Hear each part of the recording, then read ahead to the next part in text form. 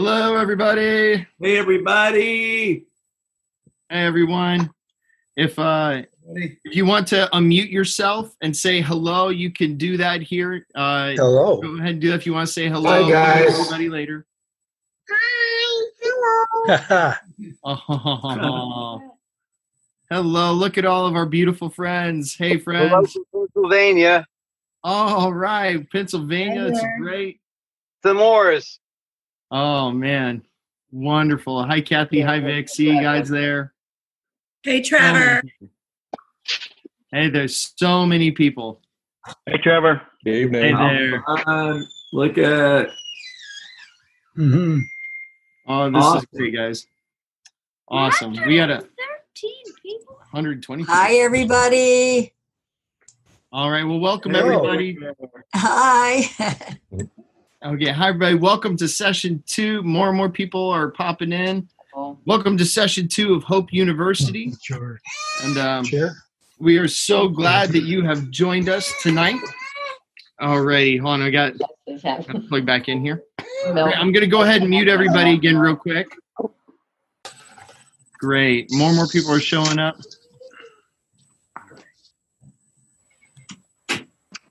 Where's Beth? Mute all real quick. Must be watching it. Okay. And then let's see here.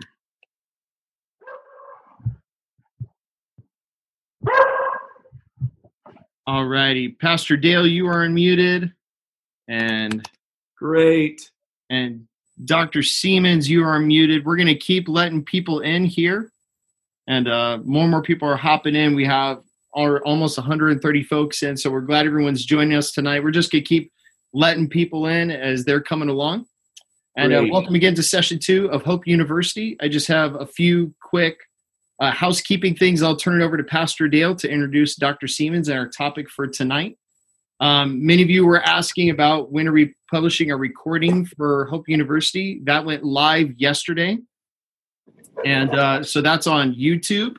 The audio is on the Community of Hope podcast, which is on Apple Podcasts, Spotify, and Google Podcasts. So however you get your podcast, you download the audio there, as well as the video of Pastor Dale's teaching on Wesleyan theology is on the Hope University website that you all signed up for this session on. So our plan moving forward is what we're going to do is we're going to publish the video of these recordings on Thursdays online on YouTube and on our podcast wherever you get those. So we just need a week to figure out our rhythm and our processes.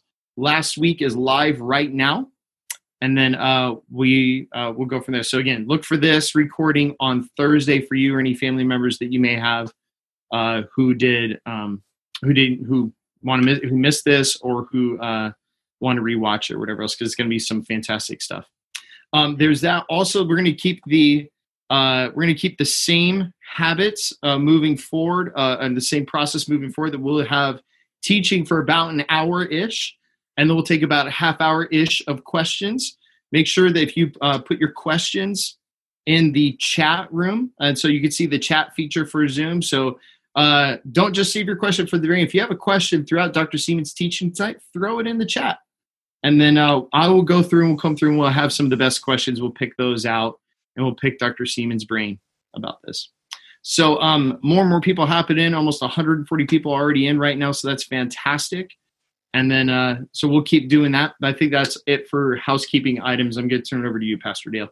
Great. Thank you so much, Trevor. And yeah, this is so exciting. And I want to welcome everybody back. This is something that we really felt called to across the summer. And I'm just so excited to see such a great response to this. And we just have some great topics and some great presenters. And without a lot of fanfare, we're going to jump into this one tonight. But before we do, I just want to tell you about this man. So Dr. Steve Siemens has impacted generation, really after generation, that is showing its impact in our church. So I know that I had Dr. Siemens when I was at seminary the first time. This would be back in 1985. Beth had him. Trevor had him. Leah had him. Eric Stewart had him. Haley and Brandon have had him now. So I've got the wonderful opportunity, Beth and I do, that he has not only mentored us and poured into our lives, but he's poured into the lives of our kids. And so this is really an honor for me to introduce him to you tonight. This is an important subject on spiritual warfare. And Dr. Seamans comes well qualified to talk about this. So just real quickly, he's got his bachelor's degree from Asbury College, his MDiv from Asbury Theological Seminary, a THM from Princeton, and a PhD from Drew, and has written some great books. Ministry in the Image of God, The Trinitarian Shape of Christian Service was one of my favorite books to read. And I think Trevor said that also too. So this is just a tremendous opportunity. We're deeply honored to bring Dr. Seamans to you. And so a lot of times when I think about preaching on Sunday or on the weekend, and Trevor is preaching, I can often hear his voice in what we prepare. And so this is a man that has greatly impacted the ministry of our church through the impact upon our lives. So I want to pray for him and pray for our time tonight. We're going to use every minute to get into this important topic, and I'm going to turn it over to him. Let's just pray right now from where we are. Lord Jesus, I'm so grateful for your presence in our lives and the privilege that we have to know you and to come to know you better. Lord, we're even reading right now. Many of us are reading in the daily readings through our life journal or through Word of God Speak, that the battles that we face are not human, but they're battles, Lord, through that are spiritual battles. And so we want to come tonight, God, and learn from this wonderful man who can help us better understand the kinds of things that the Apostle Paul talked to us about. And so, Lord Jesus, by the power of your Holy Spirit, would you come and manifest your presence wherever we are tonight, however we're listening to this. And God, would you give us the capacity through your Spirit to open our hearts and to dig deeper in our faith and to be open to learn new things about your work in the world and our roles as followers of Jesus.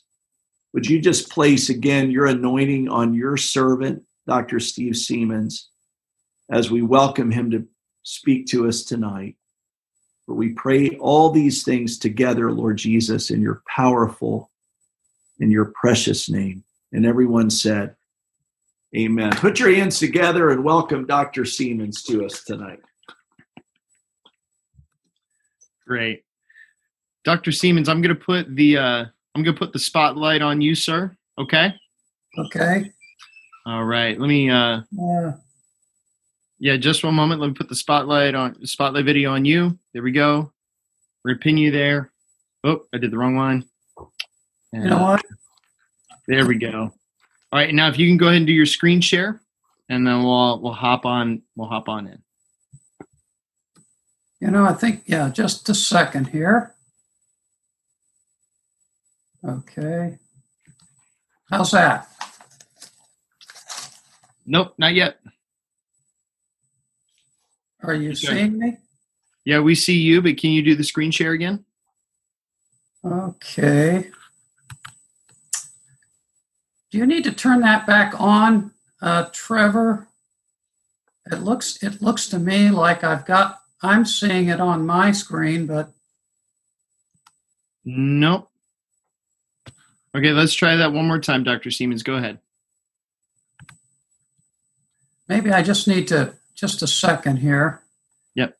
Let me do this. Hey, Trevor, can you hear me? Yes, sir, I can. I see it on the bottom of my screen. It's green that says share screen. Yeah, well, that would be to share your screen. Okay, I just want to make sure that that's not something. There we go. Thank you, Dr. There it is. Seamans. Great. There. Now we're looking at it, are we not? Yes, now we sir. got it. Now we are looking at it. We're good. Okay. Well, it's just a real joy for me to get to be with you all tonight and to connect with Trevor and Dale and so many others that I've had an opportunity to get to know over the years. And I started teaching a course on spiritual warfare in 1994. So when Dale was a student, I wasn't teaching this course yet. I really wasn't trained. I didn't go to school to teach a course on spiritual warfare, but as a result of some experiences I had in my own spiritual life and some experiences in the Holy Spirit, with the Holy Spirit, I began to see the need to equip our students in this particular area, this important area. So I've been teaching this for a long time, and it's sort of hard to know what to give you in 1 hour when I teach a whole course on this. So I've kind of just decided to focus on some key things that I've learned in the last 25 years or so as I've plunged into this area. Now, I sent Kathy the PowerPoints that I'm going to be using tonight, and I think she's going to put those on a link so you guys can actually access these and have these. So there's a lot of sort of information here, and this way you don't need to be all that worried about trying to get too much of this down. You can just kind of listen and then go back and get those. But I like this statement from Clinton Arnold, who's written quite a bit about spiritual warfare. And he writes that spiritual warfare is an integral part of the entire Christian experience. It is a fact of life. To think that a Christian could avoid spiritual warfare is like imagining that a gardener could avoid dealing with weeds. I like that. It's important that a gardener deals with weeds. Otherwise, the weeds can overrun the garden. And as I like to tell students when I teach this class, I believe that spiritual warfare should be one of the, you might just say, the strings on your ministry guitar. Now, please don't make it the only string. There are some folks that go overboard on this subject, you know. Sometimes I refer to them as warfare wackos. I don't want you to become a warfare wacko, but it's important to have this string on your guitar because without it, the guitar doesn't play as well. So with that in mind, let me just mention what I believe is the single best book on this subject, general book on this subject. And that is a book by Tom White called The Believer's Guide to Spiritual Warfare. You can go to Amazon and get this book. Tom is a friend of mine, and he's had a lot of experience in this area. He actually wrote the book originally in 1990 and then rewrote it in 2011. So he's had years of experience, and his is a very balanced, biblical approach to things. That's not sensational, but is so pertinent, so helpful, so balanced, and so wise. So if you're going to read a book, this is the one that I have my students start with, and it is the one that I would encourage you to start with. When we think about just some of the values of understanding the spiritual dimension, warfare dimension of the Christian life, what's the value of knowing something about spiritual warfare? Well, it's important that we understand our enemy. We should not fear our enemy, but we should respect our enemy and understand how he works. The wiles of the devil, Paul warns us in that Ephesians 6 passage, which is perhaps the quintessential spiritual warfare passage in the New Testament. And I understand some of you in your Bible reading program are actually going to be reading Ephesians 6 tomorrow. How's that for a God incidence? Things coming together. And let me just tell you what the two major wiles of the devil are. And interestingly enough, they show up in Genesis chapter 3 in the temptation story when the serpent comes along to tempt Adam and Eve. They're both there. He is a deceiver, and when he deceives, he's just being who he is. And of course, he deceives Adam and Eve. You won't die if you eat that fruit. The reason why God doesn't want you to eat that fruit is because he knows if you do, you'll become like him. He actually comes and out lies about God, but he's a liar and he's a deceiver. And the other thing is that he's an accuser. He's an accuser. And in Genesis chapter 3, we see him actually accusing God, calling God's character into question. He's not doing this. He's telling you not to eat of that, not because he cares about you, because he just wants to keep you in your place. And so he is accusing God, isn't he?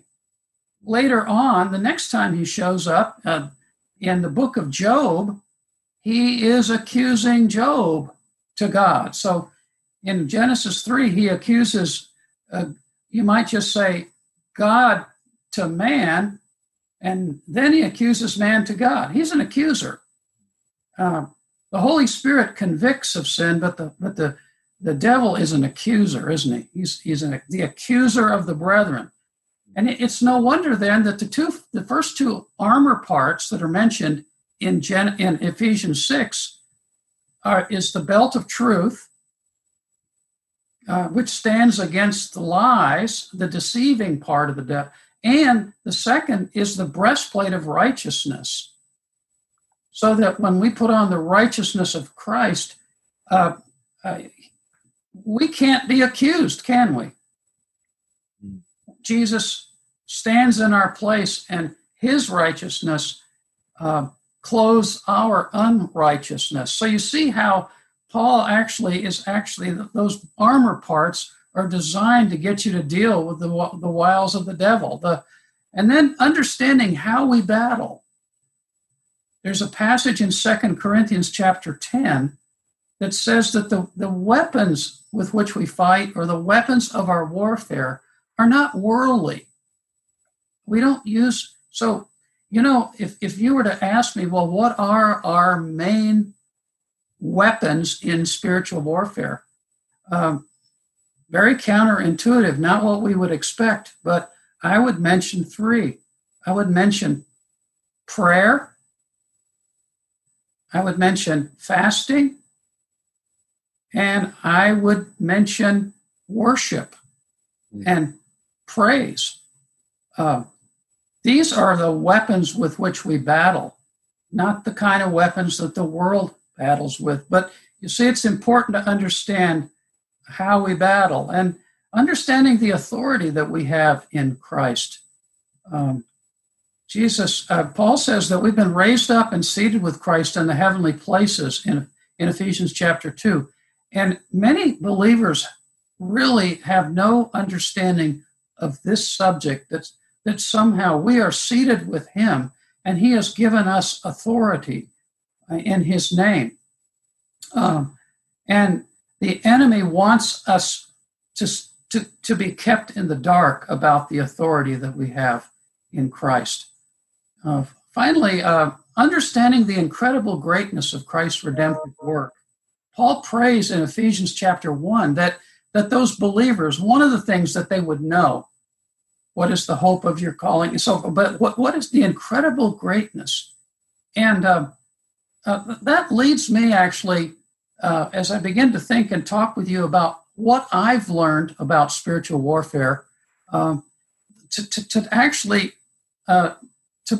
talk about this, and that is that what I've learned and experienced has actually caused my Jesus to get bigger.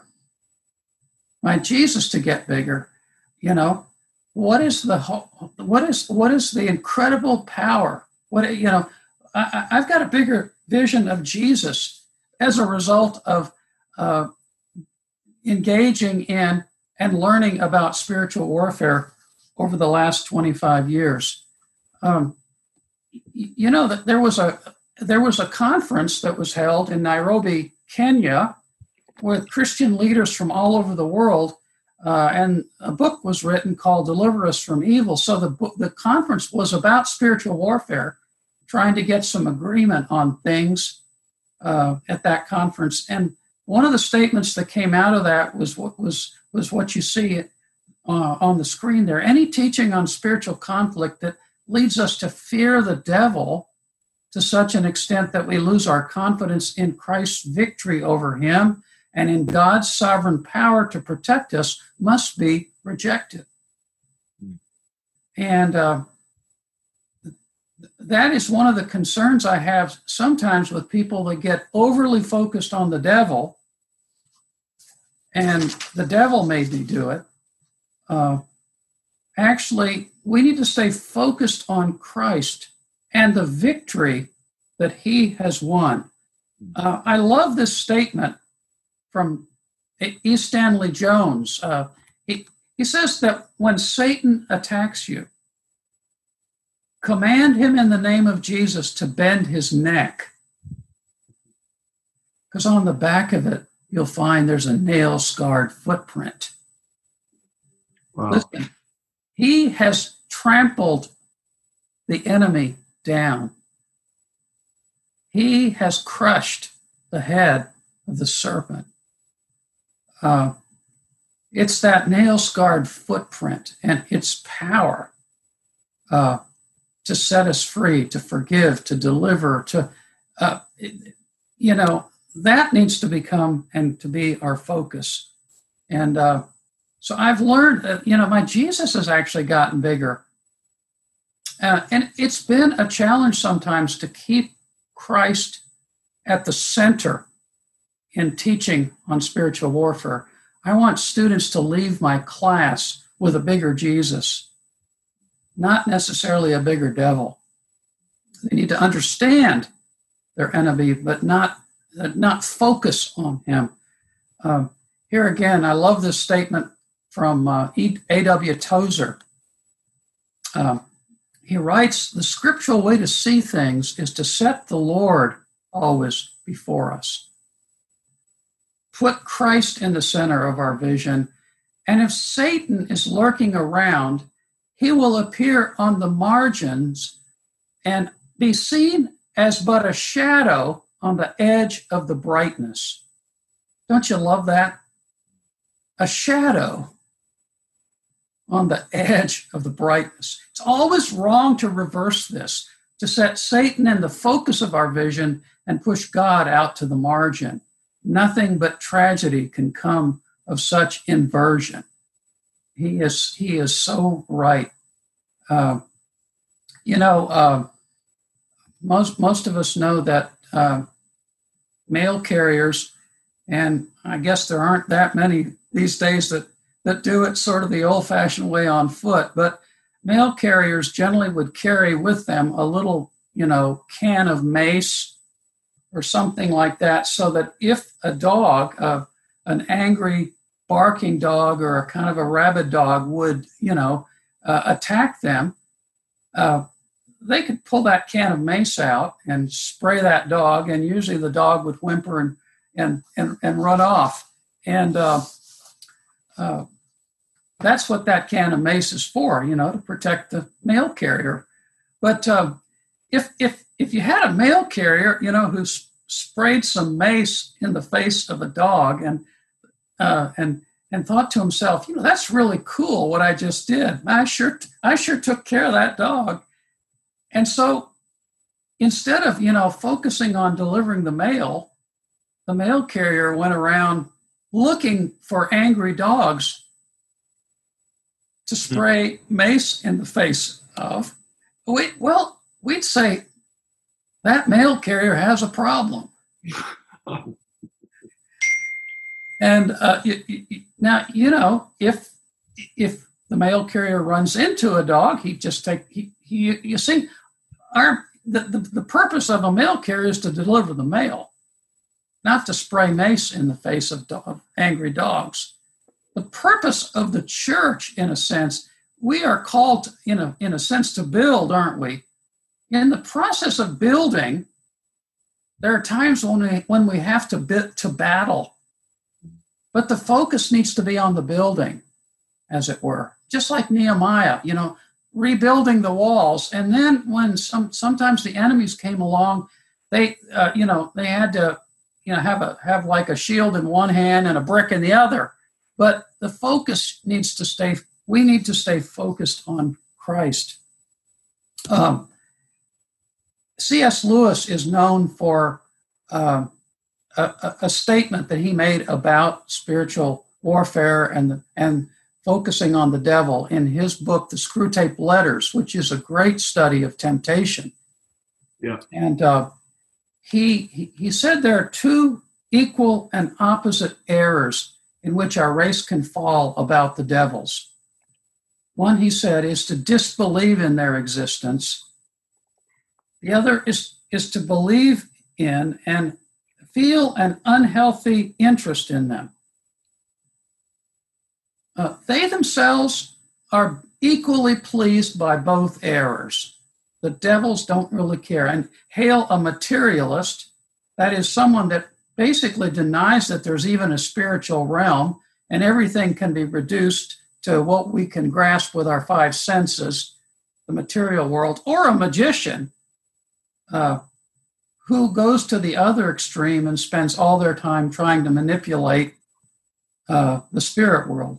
They're equally pleased by both errors. Well, to me, in spiritual warfare, we don't want to be a materialist or a magician.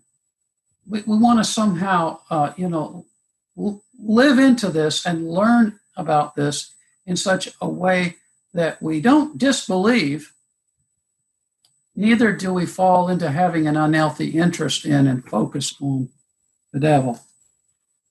So the first thing I've tried to emphasize here is it's important to keep Christ at the center and keep our focus on Christ.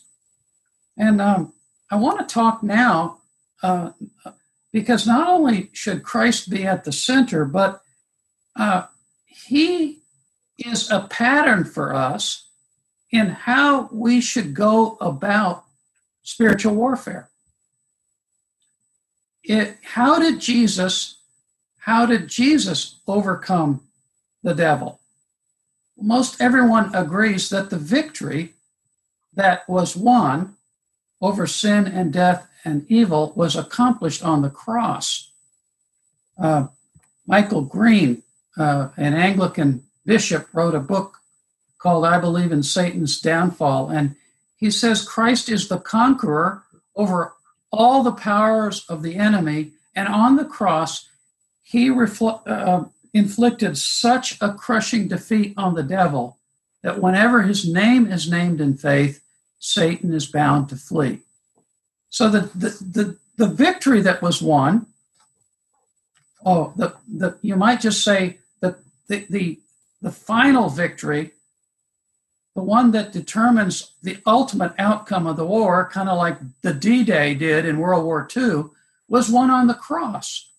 The writer of the book of Hebrews alludes to that in Hebrews chapter 2, verse 13, so that by his death he might destroy him who holds the power of death, that is the devil, and free those whose lives were held in slavery by the fear of death.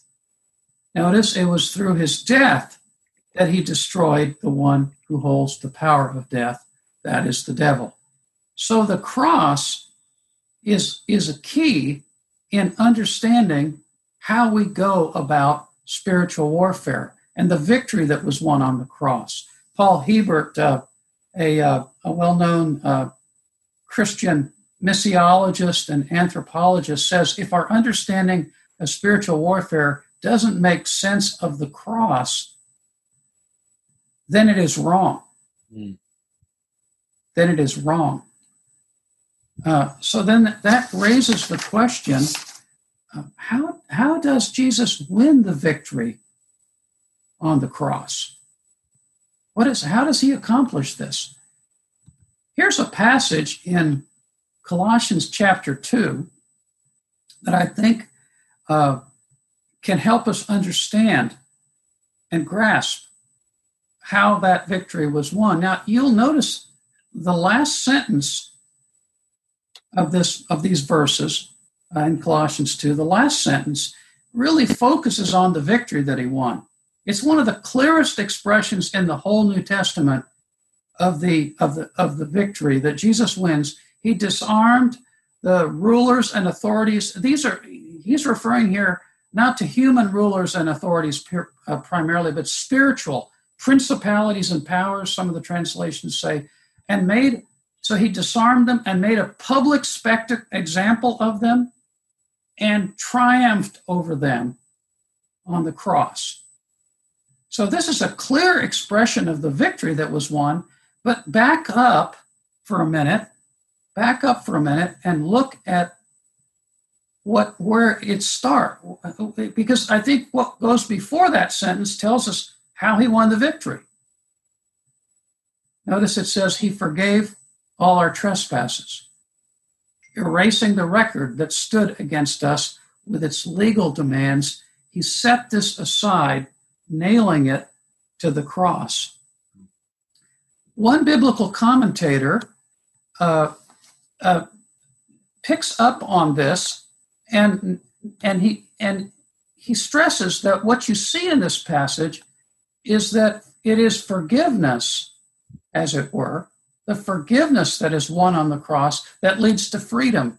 On the cross, he writes, the certificate of indebtedness is erased. On the cross, of the powers and principalities are disempowered. Consequently, he writes, where there is forgiveness of sins, there is freedom from the powers and principalities. There is life and salvation.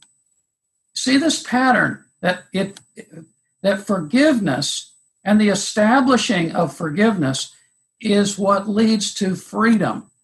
And here are a whole lot of passages where you see the same basic kind of pattern unfolding. And in Galatians 1:4, Paul talks about Jesus who gave himself for our sins. Notice he focuses on his work for our sins to set us free from the present evil age. Again, that similar pattern. And so if you think about what Jesus did on the cross in terms of forgiveness, Paul, in a sense, goes to considerable length and depth here to unpack this, doesn't he? He says he erased the record. The Greek word there is chirographan. This was a legal document, a certificate of indebtedness. Someone could, literally take you to court if you hadn't paid them. It's like a contract here. And so what was the certificate of indebtedness? Well, you and I owed God a great IOU for the fact of sin. Our trespasses had created an indebtedness to God. Okay? But Jesus on the cross erased that record. Literally, that word erase there is, make it completely go away. I don't know if any of you remember that toy that my kids had, an Etch-a-Sketch. And you could write and draw with that thing, and then you just shook it a little bit and everything was gone. Well, in a sense, Jesus erased it, took it away. It's not there anymore. He set it aside, says Paul. And finally, he nailed it to the cross.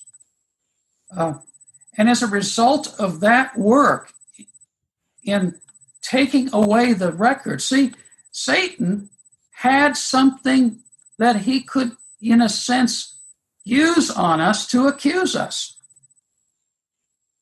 That's been taken away. The rights that he had over us have been taken away by what Jesus did on the cross. In that wonderful hymn, "It Is Well With My Soul," I love that verse that kind of captures this so wonderfully. I think it's the second verse. My sin, oh, the bliss of this glorious thought. My sin, not in part, but the whole, is nailed to the cross, and I bear it no more. Praise the Lord. Praise the Lord, O my soul. So, how does he win the victory? He doesn't go directly after the devil, does he? It's not a direct frontal attack. But he takes away that which the devil is able to use against us. See, God makes the rules of the spiritual universe. The devil doesn't make the rules. He has to play by God's rules. But Jesus, praise God, has taken away the very thing that he had against us. God, you said the wages of sin is death. Well, so the enemy can say, this person has sinned. They deserve to die. God, you said it. You got to do it. You see, on the cross, God steps in and takes the payment, bears in his own body our sins, and establishes. And so it's interesting. St. Augustine, one of the early church fathers, says this, that it pleased God that for the sake of rescuing us from the power of the devil should be overcome not by power, but by justice.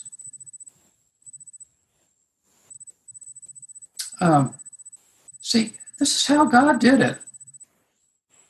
I don't know if you have, if you're familiar with, I think most of us are familiar with the Chronicles of Narnia. They're my favorite children's books, but they're not just for children. They're for all of us. Or maybe you've seen the movie, The Lion, the Witch, and the Wardrobe, or read that one book, The Lion, the Witch, and the Wardrobe. But C.S. Lewis, in these children's books, and particularly in this book, frames the story this way and gets it right. You remember that Edmund, one of the four children, gets tricked by the White Witch. She's the one that's ruling the land of Narnia, and he gets transported into Narnia through that wardrobe, and she kind of butters him up and says he's better than the other kids and invites him to eat the Turkish delight. There you see him eating the Turkish delight. And she says, you're the one that ought to be the king, not your older brother. Anyway, as a result of this act, and later on he betrays his own brothers and sisters, he becomes progressively, as the story goes on, the slave of the White Witch. And things are pretty bad for Edmund. You see him there, he's tied up, and he's at a tree there, and under the control of the White Witch and her evil forces. And then, of course, Aslan shows up in Narnia because he's the rightful ruler. And as a result, some of his forces come, and they basically get Edmund set free, and they bring him back to the camp, and he's reunited with his two sisters and his brother. But it's interesting. Not too long after he's been reunited with them, the White Witch, she has the gall, she has the boldness and the brazenness just to march right into the enemy camp, the camp of Aslan. And she says, she appeals to something called the deep magic. And she says, you have a traitor there, Aslan. And you know that every traitor belongs to me as my lawful prey, and that for every treachery, I have a right to a kill. Now, there are those in Aslan's camp that just say that say, Aslan, you got more power. You're stronger than. Just take her out. Shut her up. What right does she have? But Aslan does not argue with her. See, she's playing by the rules that have been built into this land of Narnia. And you remember that he does not disagree with what she said. And she and Aslan, the Lion King, they have a private conversation they go into the tent. There you see the children sort of watching this unfold. But they go into the tent, and somehow when they come out, the White Witch and Aslan have kind of come to an agreement about something. And you know what happens if you know the story, that night, Aslan goes out into the night and he turns himself over to the White Witch. And as a result of that, he's put on that stone table, and they shave his beard, and he's killed. And of course, the two girls, Susan and Lucy, they're just so distraught because they kind of watch this unfold from afar, and they come upon the dead body of Aslan, their friend, the Lion King, and then amazingly he comes back to life. And Susan says to him, but I don't understand. How could that happen? And there's these famous words. She knew about the deep magic, but there was a deeper magic. If she had looked back even farther, she would have known that when a willing victim who had committed no treachery was killed in a traitor's stead, the table would crack and death itself would start working backwards. And as a result of that, Aslan is able to free Edmund now for good, because you see, she has no claim on him anymore, because that willing victim has been killed in a traitor's stead. But notice here that he won the victory, in a sense, not by power, but by justice. Now, this, folks, has important implications for spiritual warfare.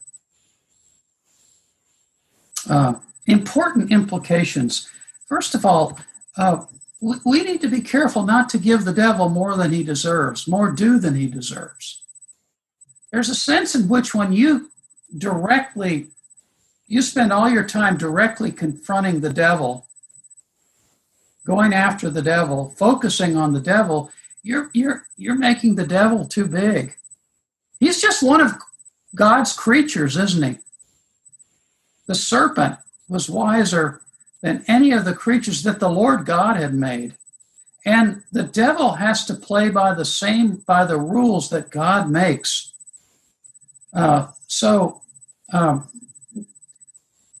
we take him seriously, but we don't make him God or put him on a par with God. That's not what Jesus did. He didn't go directly after him and confront him directly, but in a sense, indirectly. And what this means for us now, as I begin to take this, what we've seen, the way Jesus wins the battle, in terms of how this affects the way we go about spiritual warfare, is that the primary focus of both individual, personal spiritual warfare, as it affects you in your own personal life, and communal or corporate spiritual warfare. I'm thinking there of warfare in relationship to families and corporate entities like churches and cities and even nations, okay? But either way, whether it's individual, personal, or communal, corporate, the primary focus needs to be on dealing with issues related to sin, not directly confronting the demonic. That's what Jesus did. He went after the issue related to sin, the need for forgiveness and, wiping that away. And so in our practice of spiritual warfare, we, in a sense, should go and do likewise. I'm not saying there's never a place for directly confronting the demonic. There is, but that's not the primary thing. So where you see and where you see evidence of demonic activity, you might just say effects. Look for its causes in sin and sin issues, personal sin, communal sin, social sin, generational sin, and make that your primary focus. That's how Jesus did it. That's how we should go about doing it as well. Wow. In the lives of believers, see, it is the areas of unrighteousness where we are most vulnerable to Satan.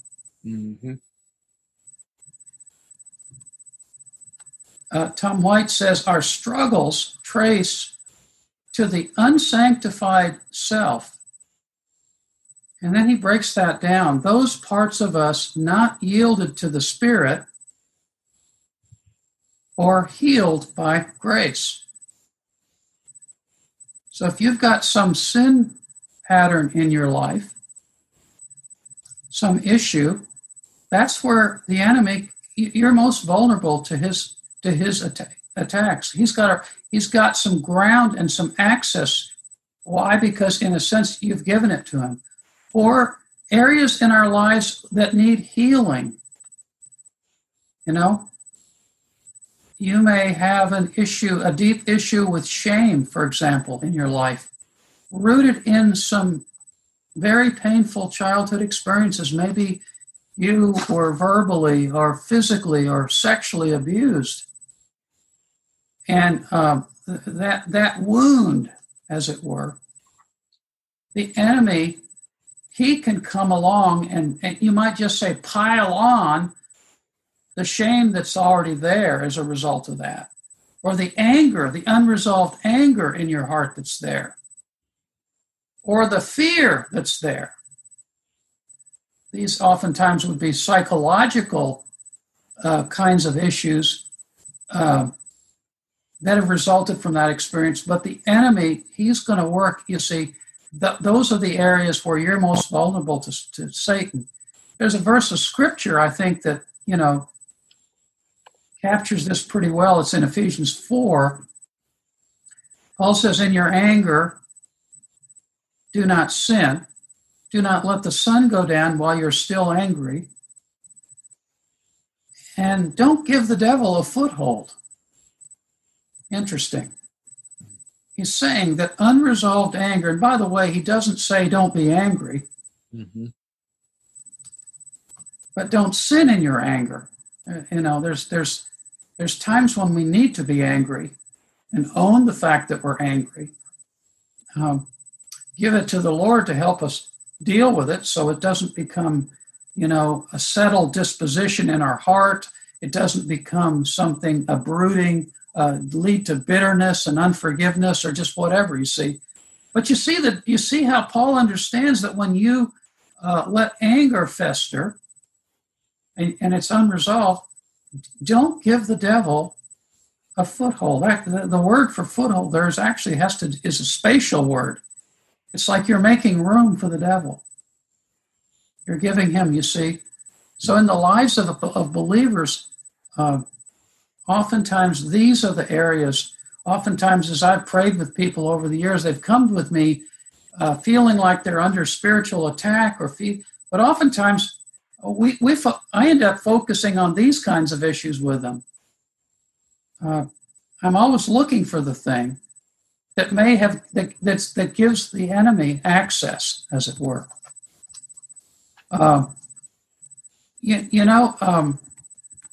This is true in an area of ministry, in the area of deliverance ministry as well. Mm-hmm. Something that the Lord has led me into over the years from time to time, where we don't use the language of demon possession, but demonization, which just basically has to do with things that have given demons some access to your life to a point that they can exercise significant levels of control and influence, more so than just sort of, might just say tempting you from the outside. It's like they kind of have an internal grip. But what was it that gave them the right to be there? That's I'm always looking for that. One of my mentors in this whole area, a man named Charles Kraft, often says that demons are like rats. Mm. And rats are attracted to garbage. Mm. And so if you're dealing with someone that's feeling overwhelmed with rats, don't just scream at the rats and holler at the rats and tell the rats to go away. No, deal with the garbage. Mm. Focus on the garbage. Because if you do that, if you get rid of the garbage, guess what? The rats will go away. Mm-hmm. They're not that stupid. They'll go looking for something to eat somewhere else, you see. And so that needs to be the focus. By the way, some of the things that can really allow Satan to get significant access to us, the three major causes of demonization: persistent sin. Underscore the word persistent there, but a persistent sin pattern, the victimizing sins of others, the different kinds of abuse that I mentioned, like physical abuse, sexual abuse, verbal abuse, and even spiritual abuse. And finally, there's the impact of generational sin, the sins of the fathers being sort of passed down. There's sort of setting us up, just as we understand genetically and physically, we can inherit some things that create physical weaknesses in us. So there's room that sometimes our parents and our grandparents give to the devil that opens some doors and creates some difficulties in our lives as well. And the same holds true in corporate or strategic level spiritual.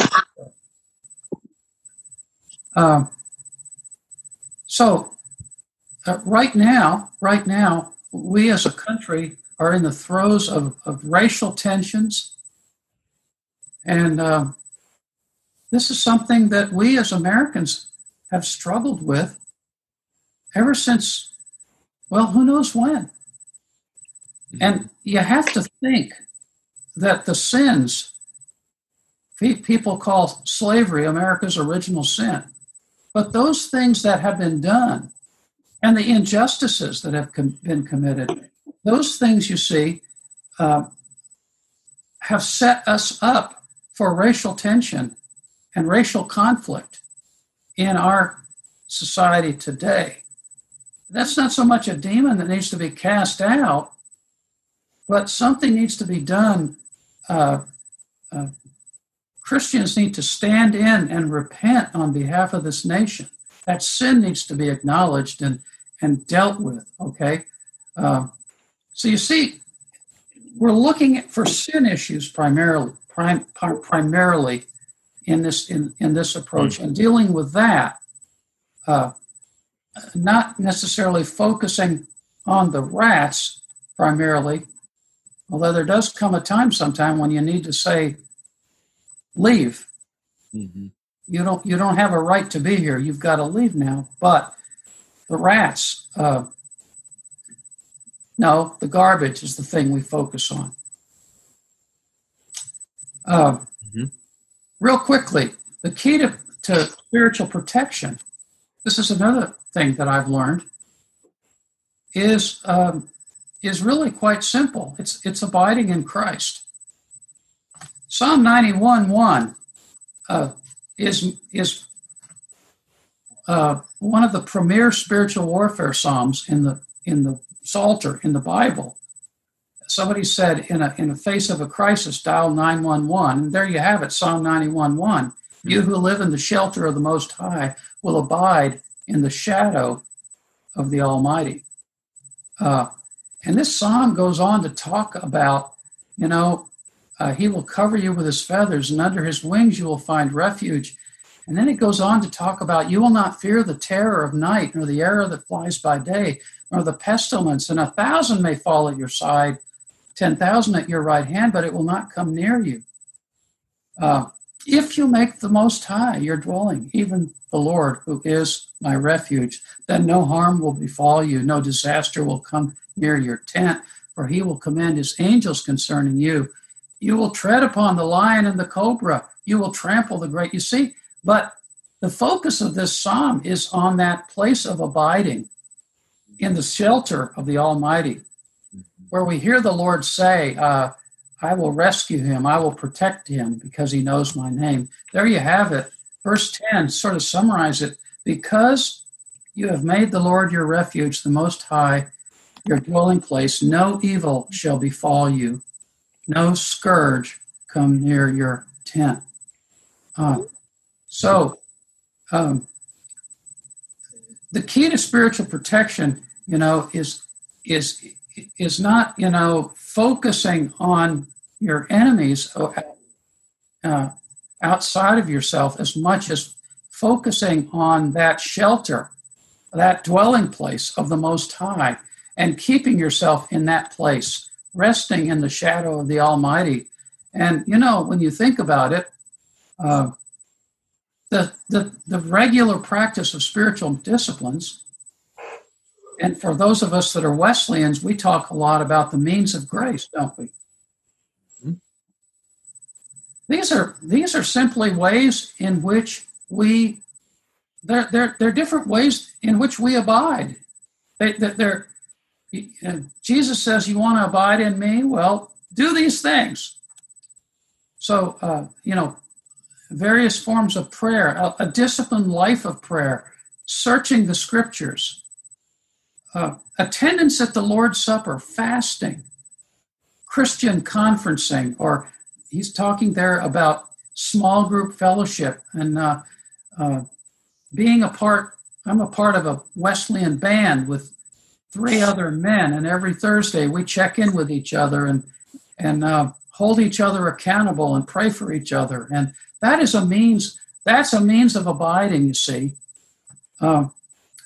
So, do you want more spiritual protection? Well, this is what you need to do to focus on. In a sense.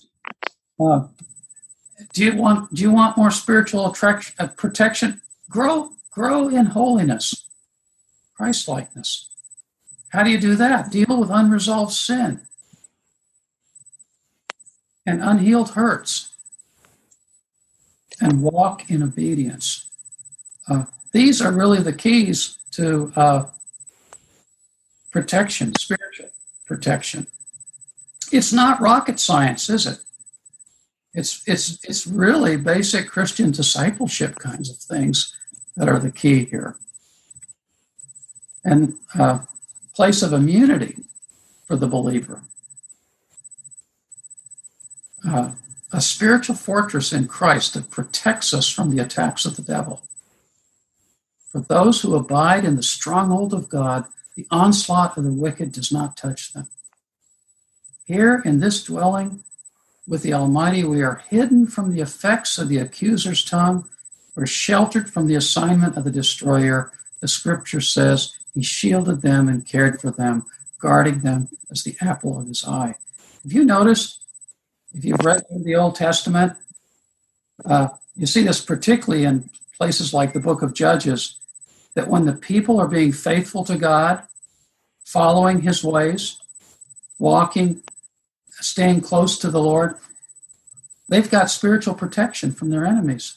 As soon as they turn away and start worshiping the other gods of the culture, the next thing you know, the Midianites or the Philistines or the Amorites or the whatever, the enemies of Israel, the first thing that goes when they turn away from the place of immunity, from the shadow of the Almighty, they lose their spiritual protection. And then they're dealing with all these enemies. That's the pattern, you see. Well, we do have authority in Christ. This is something that I've been learning about a lot about over the years. Something that we don't talk much about or teach much about in the church. Here are some scriptures where Jesus does, in fact, give us authority to forgive sins, to heal, to cast out evil spirits, to bind and to loose, to ask for anything in the name of Jesus. Jesus said, all authority has been given unto me, therefore go. And he gives us authority. As we sit with him, raised up with him, seated with him in the heavenly places, there's a sense in which we do our spiritual warfare from that position of authority. And we go forth in his name. And I believe that spiritual authority is really significant, important to understand. And I'm following a little bit from Tom White here. We've talked a lot about the battle from within, you might say, and how oftentimes it's our areas of unrighteousness in us. But there are times when, in a sense, it's really not about you, in the sense that you are, in fact, walking with the Lord. But there are times when flaming arrows, it just seemed like they kind of come out of the blue, and the next thing you know, you're finding yourself sort of maybe paralyzed with fear or doubt, or your mind's bombarded with maybe some sexually impure thoughts, and you say, well, where did that come from? It's like you kind of know most of the time when these kind of flaming arrows come in. Paul talks about this in Ephesians 6. The shield of faith. Take the shield of faith. But this is where we need to take authority and stand up and rise up and say, no, you will not, against those arrows that are coming. Or sometimes an external attack comes through a person or a place. You ever gone somewhere, where you just sort of felt like there was a lot of evil, and maybe you found out why later on, or maybe you knew why. Maybe that was a place where there was a lot of violence that had been done, or there was a lot of occult kinds of practices going on there. And, you just, found yourself maybe 6 or 8 hours later feeling sort of overwhelmed and confused or doubting, and just, another place where we need to sort of take authority, rise up. Sometimes a person can be you might just say, the means through which you get an attack. And then there are times, when you are you are working to advance the kingdom of God. the enemy doesn't seem to care that much if we maintain ground. But when you start trying to take ground, you might just say when you start going into raiding the enemy's camp, when you start pushing into territory that he has sort of had claim on or people that and you start working, you'll find yourself from time to time under attack. You'll get a pushback. And this is where the authority that we have in Christ becomes really important. My friend Charles Kraft taught me a little prayer to pray when I'm in a situation where I'm not exactly sure, where is this coming from? Because sometimes I'm not really sure. Is this just my own, self-talk? Is this because I just ate too much pizza last night, Lord? Is it, where's this coming from? But if I kind of have a sense that maybe there's something more direct about that's when I pray this prayer. If this is from the enemy, I take authority in Jesus' name, and I command you to stop me. There are times like Gandalf in The Lord of the Rings, we just need to rise up, don't we, and just to say, you shall not pass. You're not going to have my children. I come against this in the name of Jesus. So there are those times when we need to directly, on the basis of what Jesus has done, say no more. We take authority in Jesus' name. Well, Trevor, I think it's time for Q&A. I probably touched upon a lot of things here. Haven't gone very deep on any of them, but maybe enough to at least get us talking about some things that folks will be interested in. Yeah, so great. Dale, we lost Dale halfway through and he hopped back on his iPad. Pastor Dale, you with us? Yeah, this is just fantastic. And, Steve, in a way, we've done you a disservice because what you normally teach across a whole semester, we're going to give you about an hour and 5 minutes. So that's not really fair. There were some great observations tonight around the importance of prayer, the importance of taking authority, the importance of spiritual strongholds, all these kinds of things. Trevor, did we have some of the tracking on some of the questions? I would love to hear Steve answer some questions around that kind of thing. Yep. All right. A lot of different stuff. I'll start. I'm going to lead off with a question, if that's okay. Great. So I said this to Dr. Stevens privately before everyone jumped on. His teaching on all of this stuff is one of the main reasons why I attended Asbury Seminary, just because of just why he's teaching on how to engage in this stuff in a helpful way, not to overemphasize or underemphasize. Is just really, really helpful. And Dr. Stevens has a book, as well as one that Dale mentioned in the introduction, called Wounds That Heal, and talking about the cross and how it can bring healing, not just forgiveness to us, but healing to us for where we've been wounded.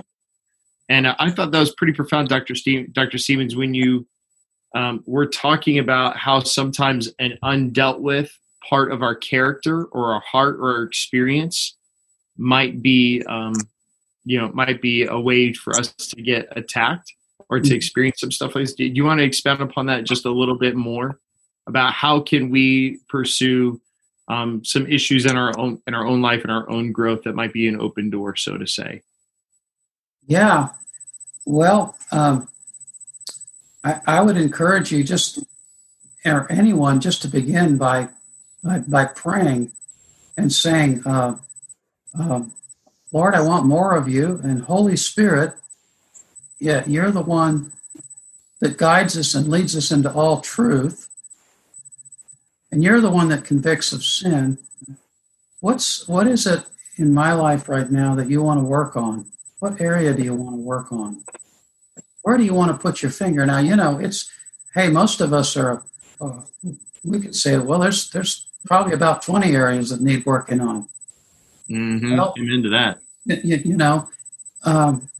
But just more practically, just say, Lord, you know where to start this. And so I'm just asking you to work on, to begin to show me what you want, what area you want to touch upon, and then how you want to help me get freedom from that area or get healing in that area, Mm-hmm. And if you'll pray and if you'll ask the Lord to lead you, and if you'll stay with it, because, the Lord doesn't just, it's not like a genie or something, it's not, I find most of the time with the Lord, it's little by little.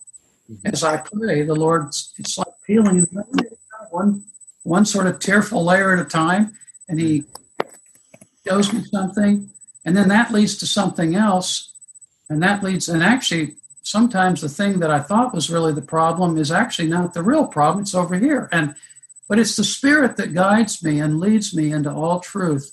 And if you'll pray that prayer, I think that's a prayer according to God's will. I think the Lord loves it when we pray, as we read at the end of the 139th Psalm, search me, O God, know my heart, try me and know my anxious thoughts. See if there be any wicked way in me, and lead me in the way everlasting. Mm. And one way you might want to start this, talking to you, and you came to me and said, well, where do I need to start? I might say, what are the things that you get angry about? What are the things that you're fearful about? And what are the things that you get discouraged or down about or depressed about? And that might lead me to help you begin to focus on something, where the Lord might want to begin to do some work on you. What's that fear really about? And, the Lord may have to take you back to some painful places in your life where, you experienced fear in a really profound way, maybe as a little child or something. And, it's just, but I think if we'll pray and ask the Lord to kind of lead us and guide us. Mm-hmm. And I also would say, Trevor, I think it's important if you care enough to change, that you can talk to someone about it and confess it to someone. Mm-hmm. That's why that band group that I'm in is so important and helpful. Because, if you're still hiding some sin pattern in your life or some issue in your life, and you're not willing, now you can't talk to everybody and anybody, but ask the Lord to give you somebody that you can talk with. And because, when you bring it out, in the open, you get it out into the light. Mm-hmm. And the enemy loves the darkness. He wants to keep things under the table, you might say, underneath the rug. Mm-hmm. So that's just maybe how I would respond to your question. Great. Yeah, those three things that you said of self-reflection, of what makes me angry, what makes me afraid, what makes me down, sad, or depressed, those three questions that's golden. And to prayerfully consider those with the Lord. Yeah, it's kind of like mad, sad, or glad, mm-hmm. and I would say afraid, to make it rhyme, Yeah. What am I mad about, sad about, maybe glad about? That's probably good, but the one about fear, Yeah.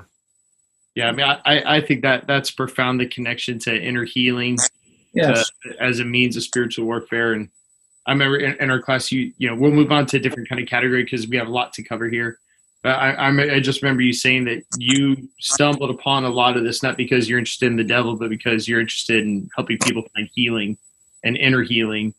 And this is what led to some of this. Sometimes you have to deal with these things. So yeah, that's kind of how I got into this. I'm trying to help people with emotional issues, and every so often we just bumped into the darkness and the demonic in such a way we had to deal with it. But yeah, powerful. Yeah. Okay, we're gonna shift from inner dynamics and emotions and all that stuff. We're gonna shift to big picture philosophical type of stuff. We had a question from James. Thanks, James, for your question. He basically, I'm going to paraphrase our friend James.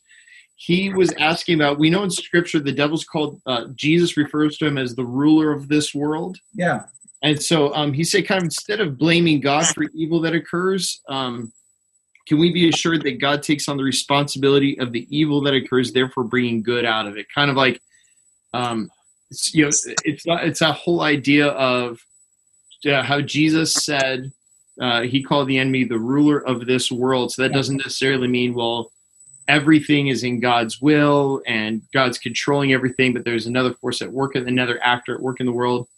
So how, in just a brief moment, I mean, I know we've spent a lot of time on this.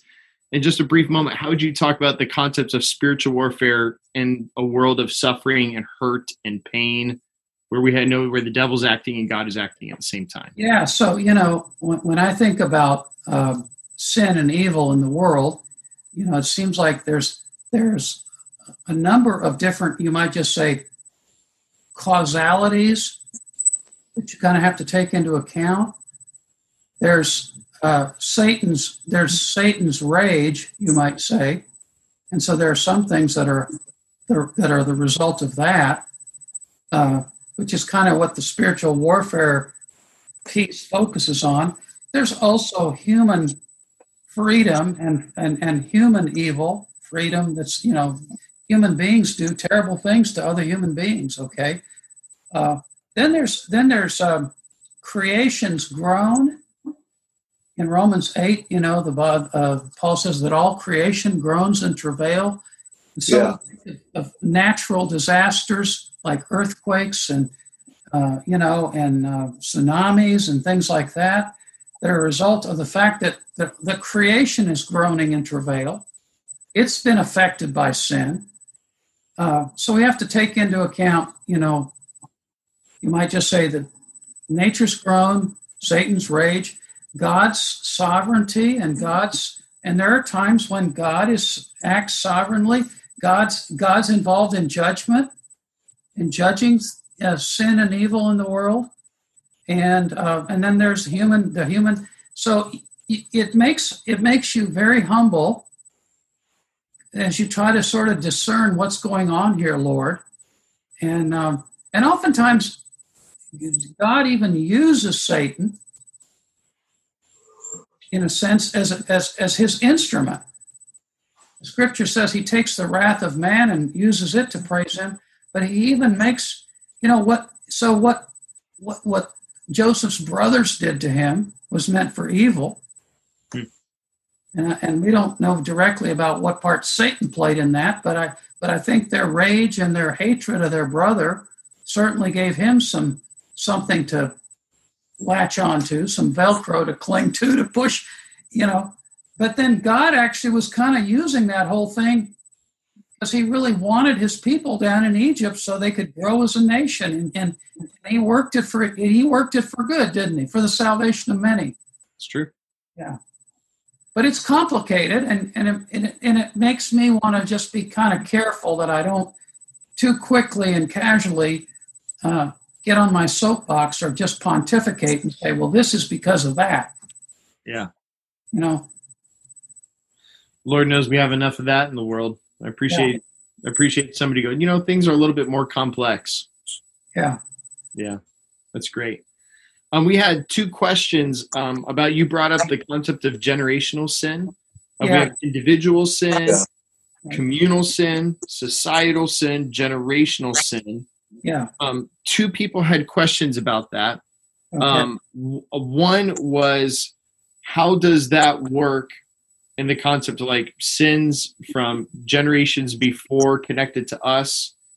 What does that look like when Scripture in other places has talked about that the sins of the father is not passed down, but yet there's still this concept in the Bible? Yeah. And then, so tied into that is, so just on a philosophical sense, talk to us about that. And then another person asked a practical question of, how do I pray about that? Okay. All right.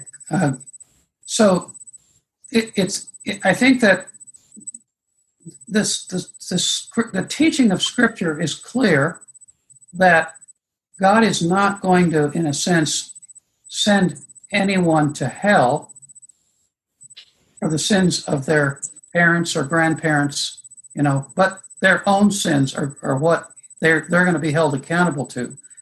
So there's a difference. He's not going to hold you guilty for the fact that your father was, let's just say, a womanizer and was unfaithful repeatedly. And maybe he had a father that was like that too. So there's been the sexual sin in this family. And God's not going to hold me accountable for that in terms of holding me guilty for that. But there are consequences that can get passed down to me, which is different than guilt. And in a sense, we understand that individually too, in the sense that if you, let's just say you're smoking 2 packs of cigarettes a day, and you come to the Lord and you ask Him to forgive you for basically making a false god out of cigarettes and nicotine, looking to that. So you come to Him for forgiveness, and maybe you even get set free from that habit. Wonderfully, God gives you grace, but there may be consequences. You may end up with lung cancer or emphysema or some kind of. That's not going to necessarily go away, even though the guilt of that has been taken care of. The consequences remain, and so there are sin. There are consequences to generational sin that sort of predisposes. Sets you up for certain things. So if there's been unfaithfulness in this family, you may find yourself struggling with that. It's almost like you didn't get a level playing field on that one because of things that had happened before. So it's an uphill climb for you. Now, someone asked about how do you pray? Well, I believe that on the cross, Jesus not only bore my sin, my personal sin, but He also bore the curse for generational sin. And there's a verse in 1 Peter 1:18 that I love that says that Christ redeemed us from the futile ways of our ancestors, not with silver and gold, but with His precious blood. And so what I would say is what you need to do in prayer is to own that sin that's been in you might just say that's been in your family, maybe it's ambition. Maybe it's, maybe it's greed. Maybe, there's just a lot of things that, okay. So you need to repent of that and just say I just repent of my sin in that area, but also repent on behalf of my ancestors. And I renounce that sin. I renounce that sin in Jesus' name. And I place the cross as a boundary between myself and my ancestors. Wow. So that the spiritual consequences stop there, you might say. The cross is a boundary. having to do with the spiritual consequences. Now, physical consequences, other kinds of things, like I said, doesn't necessarily make all that go away, but that's how I would pray. And that's how I pray with people sometimes over generational sin. And I found myself, frankly, even in the last years, finding myself, as I've struggled, recently with a kind of an irrational fear in my life, kind of related to travel. And my wife would, joke about it. She'd say, Steve, you're like Henny Penny or something. Why do you worry? And I began to pray about that and said, Lord, what's going on here? And the Lord began to remind me of some things about my father and my grandmother and some of those. It's like there's been this fear that's kind of, so I've found myself not just praying about my own fears and my inability and unwillingness to trust God sometimes, but about that as well. Asking the Lord, to set us free from that. Mm-hmm. So that's a short answer. No, that's great. That's great. Let's see here. We may have time for one more. A lot of the questions a lot of you guys asked, you would ask right as Dr. Siemens was about to address it. And so that's fantastic. If you've been following in the chat, many of the things you guys have asked, he did address. So I would encourage you to go back and take a listen. Let's see here what time we got. I'm trying to find one that maybe could take a little bit of shorter answer, but this is such a complex topic. I might want to call it while we're ahead instead of going over. How about we do that? So we're going to close out here in a minute. We're going to pass it to Pastor Dale in just a second, but can we all express our gratitude for Dr. Siemens? Yay, hand clap on the screen. Hey, Trevor? Yes, sir. Can I just share? I shared with you earlier today the scripture that I read this morning, mm-hmm. And I just feel like I want to read this over you all and claim this and kind of claim this as a promise and as a word for you and for me as well. It's in the book of Deuteronomy 33, verse 29. And it says, it's talking about the Lord. And it says, He is your shield and helper and your glorious sword. Your enemies will cower before you, and you will trample down their high places. So just receive that, brothers and sisters. Praise God. Receive that He is your shield. The Lord is your strength and your shield. So fear not. Praise God. And your glorious sword, He is the sword. Take the sword of the Spirit, but it's the Lord Himself who fights for us. Mm-hmm. And your enemies will cower before you. And you will trample down their high places. And so, Lord, we just receive this as your word to us today. And I pray for these folks and the church that they would live into this and we would live into this and know it to be true in our lives. In Jesus' name. Amen. Praise God. Thank you, Dr. Siemens. It's so funny that you did that because I had just texted Trevor and said, I'm going to have him pray for us. So you went ahead and did that. Praise God for that. And then, Trevor, I want to ask you to make sure this happens too. If Steve, if you were to suggest to us the next good book that we would want, if we want to move forward in this area. I know you mentioned Charles Kraft. I remember reading years ago Charles Kraft's book, Christianity with Power. Yeah. And like I said, the book I mentioned at the beginning by Tom White, The Believer's Guide to Spiritual Warfare, Great. that is a great book, folks, and I can't recommend it highly enough as being balanced and biblically rooted, and coming out of a man who's been involved in this kind of thing for 40 years. Great. So that's the book I would say. Get The Believer's Guide to Spiritual Warfare by Tom White. There it is. I knew we were going to get that question. So, Yeah. Well, we love you, and we're so grateful for your ministry to us. This was fantastic tonight.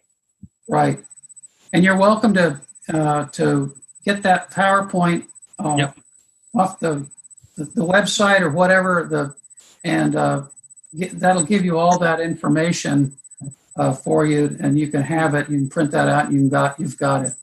Yep. Thanks so much. Great to be with you. Yeah, great to be with you too, Dr. Siemens. We'll go ahead and post the video for this on our website, on YouTube, and our podcast by Thursday this week. And it might not be there right Thursday morning, but sometime Thursday it should go up there. And something tells me we also should start putting a recommended reading list with that too, as well as I think so. video and anything else. So we'll go ahead and do that. Want to remind everybody that next week we have Dr. Kathy Maxwell, who's going to be, she's from PBA, and she's going to be teaching us on the biblical basis for women in ministry. And so that's going to be a really eye-opening time and really helpful time, I think. So it's going to be fantastic. So make sure if you haven't registered for that yet, go to the website and communityhope.church/Hope University. You can register for that. Great. All righty. Awesome. Any parting words for the church? No, that's it. Amen. Praise God. It was fantastic. Felt like I was back at seminary. Mm-hmm. Amen. All right. Well, thanks again, Dr. Siemens. All right, everybody, let's give one more hand clap for Dr. Siemens. Thank you. All right. And all right, God bless you, everybody. We'll see you for worship this weekend and hopefully next week for Hope U. And good to see you, Dr. Siemens. God bless you, sir. Okay. Good evening. Good All night. right. Good night.